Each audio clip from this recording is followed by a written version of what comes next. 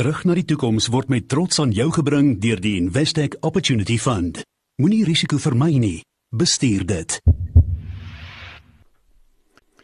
Jy luister na RSG Geldsaake. Nou, RSG Geldsaake en Investec Batebestuur bied tans 'n weeklikse sake- en beleggingsgespreksreeks aan, waarin ons die kollig op 'n prominente maatskappy plaas. In die reeks getiteld Terug na die toekoms, fokus ons op die geskiedenis, sakeontwikkeling en beleggingspotensiaal van 'n bepaalde maatskappy. Vandag is die klem op die gewilde British American Tobacco Bets, wat enkele jare gelede ook op die plaaslike JSE genoteer het. Op die lyn vanaand is Abrie Pretorius, ontleder by Investec Batebestuur. Goeienaand, Abrie. Goeienaand, Andries. Abrie, vir 'n begin kortliks skets vir ons die agtergrond van British American Tobacco. Ja, BAT is op die oomblik die tweede grootste maatskappy op die plaaslike mark, na Billiton, met 'n markwaarde van so wat 1.2 triljoen rand. Hulle is geografies baie goed gediversifiseer, met Amerika wat die grootste mark is as mens geassosieerde maatskappye in aanmerking neem. Suid-Afrika is die derde grootste met so 8% van BAT se wins, en hulle verkoop so wat 9 uit elke 10 sigarette aan die 6.5 miljoen volwasse rokers in Suid-Afrika. Alhoewel BAT in sy huidige vorm slegs van 2008 af apart genoteer is in Suid-Afrika, na 'n reeks van koöperatiewe transaksies, is die geskiedenis baie ryker as dit. Tabak se ontstaan in Suid-Afrika is regtig kan mens terugdateer na die Tweede Wêreldoorlog, in die 40's, toe dit deur meneer Rupert, Dr. Rupert begin is met die naam van voorbrand, wat later na Rembrandt verander word. En as gevolg van die goeie kontantvloei van besighede, van tabakbesighede, was Richmond en Remgo en ook Reinet begin uit dit uit. Maar vandag regtig BAT is 'n ware internasionale besigheid met geen Suid-Afrikaners op die direksie nie, en die tweede grootste markaandeel wêreldwyd met sowat 200 handelsmerke, en hulle verkoop so 1 uit elke 8 sigarette aan rokers wêreldwyd. Hoe lyk die maatskappy se sakeposisie, winsgewendheid, Abrie, en dan wat is sy sterkpunte? Ja, so ons hou regtig baie van die besigheidsmodel van tabak en ook van BAT se posisie binne in die industrie. Tabak is een van die min industrieë wat werklik pryskrag het. En as mense hulle besigheidsmodel net so vinnig kan verduidelik, is dit dat volumes elke jaar daal omtrent so 1 tot 2% per jaar, wanneer daar minder rokers is. En aan sigarette se pryse word omtrent so 4 tot 6% duurder elke jaar.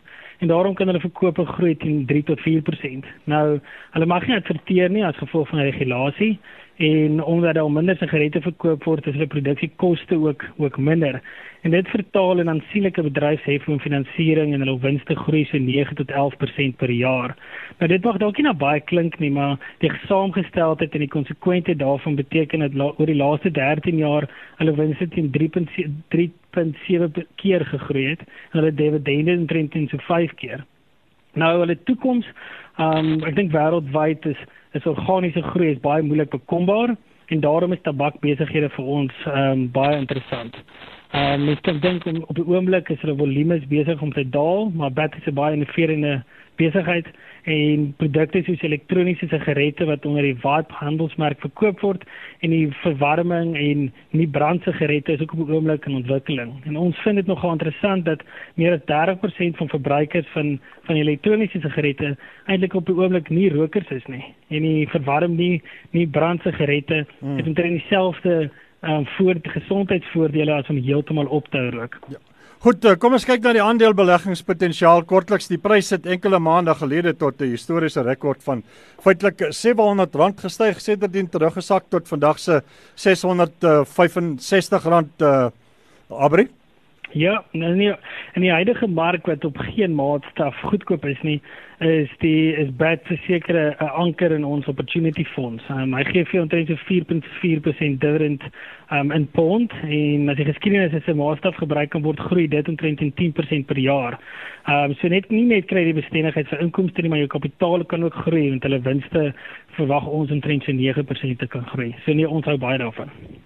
Dit was Abrie Pretorius, ontleder by Investec Batebestuur, ons markkommentator en portefeuljebestuurder Charles Bester. Charles, in 30 sekondes, jou siening van BAT die beleggingspotensiaal, sy aandeel?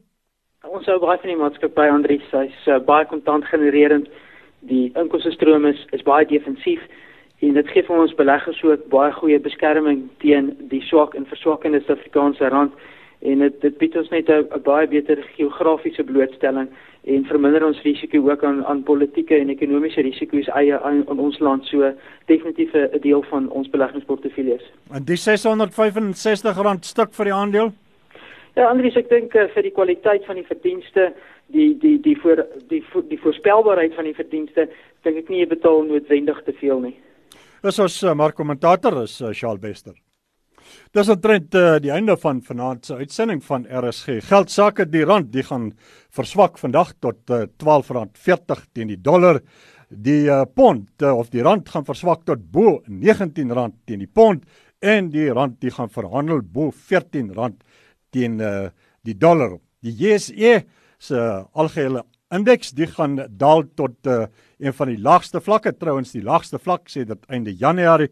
Die goudsektor, die verloor nog 4%, kommoditeite, die verloor nog 3%. Baie dankie aan ons markkommentator vanaand, Charles Bester, portefeuljebestuurder by Kruger Internasionaal, welvaart en batebestuur op George. Daarmee groet ek self, Andries van Sail, en so ook die res van die span, Moneyweb span, tot môre aand om 6:30, dan praat ons weer geldsaake. En daarmee skakel ons dan terug na die RSG ateljee in Auckland Park, Johannesburg. Terug na die toekoms is met trots aan jou gebring deur die Investec Opportunity Fund. Moenie risiko vermy nie, bestuur dit. Hoe kry jy die beleggingsopbrengs wat jy benodig met die beskerming wat jy graag wil hê? Om jou beleggingsdoelwitte te behaal is nie sonder risiko nie. Die Investec Opportunity Fund het oor die laaste 18 jaar 'n betroubare opbrengs gelewer wat inflasie klop. Moenie risiko vermy nie, bestuur dit. Besoek opportunitynox.co.za, bel 068 500 900 of raadpleeg jou finansiële adviseur.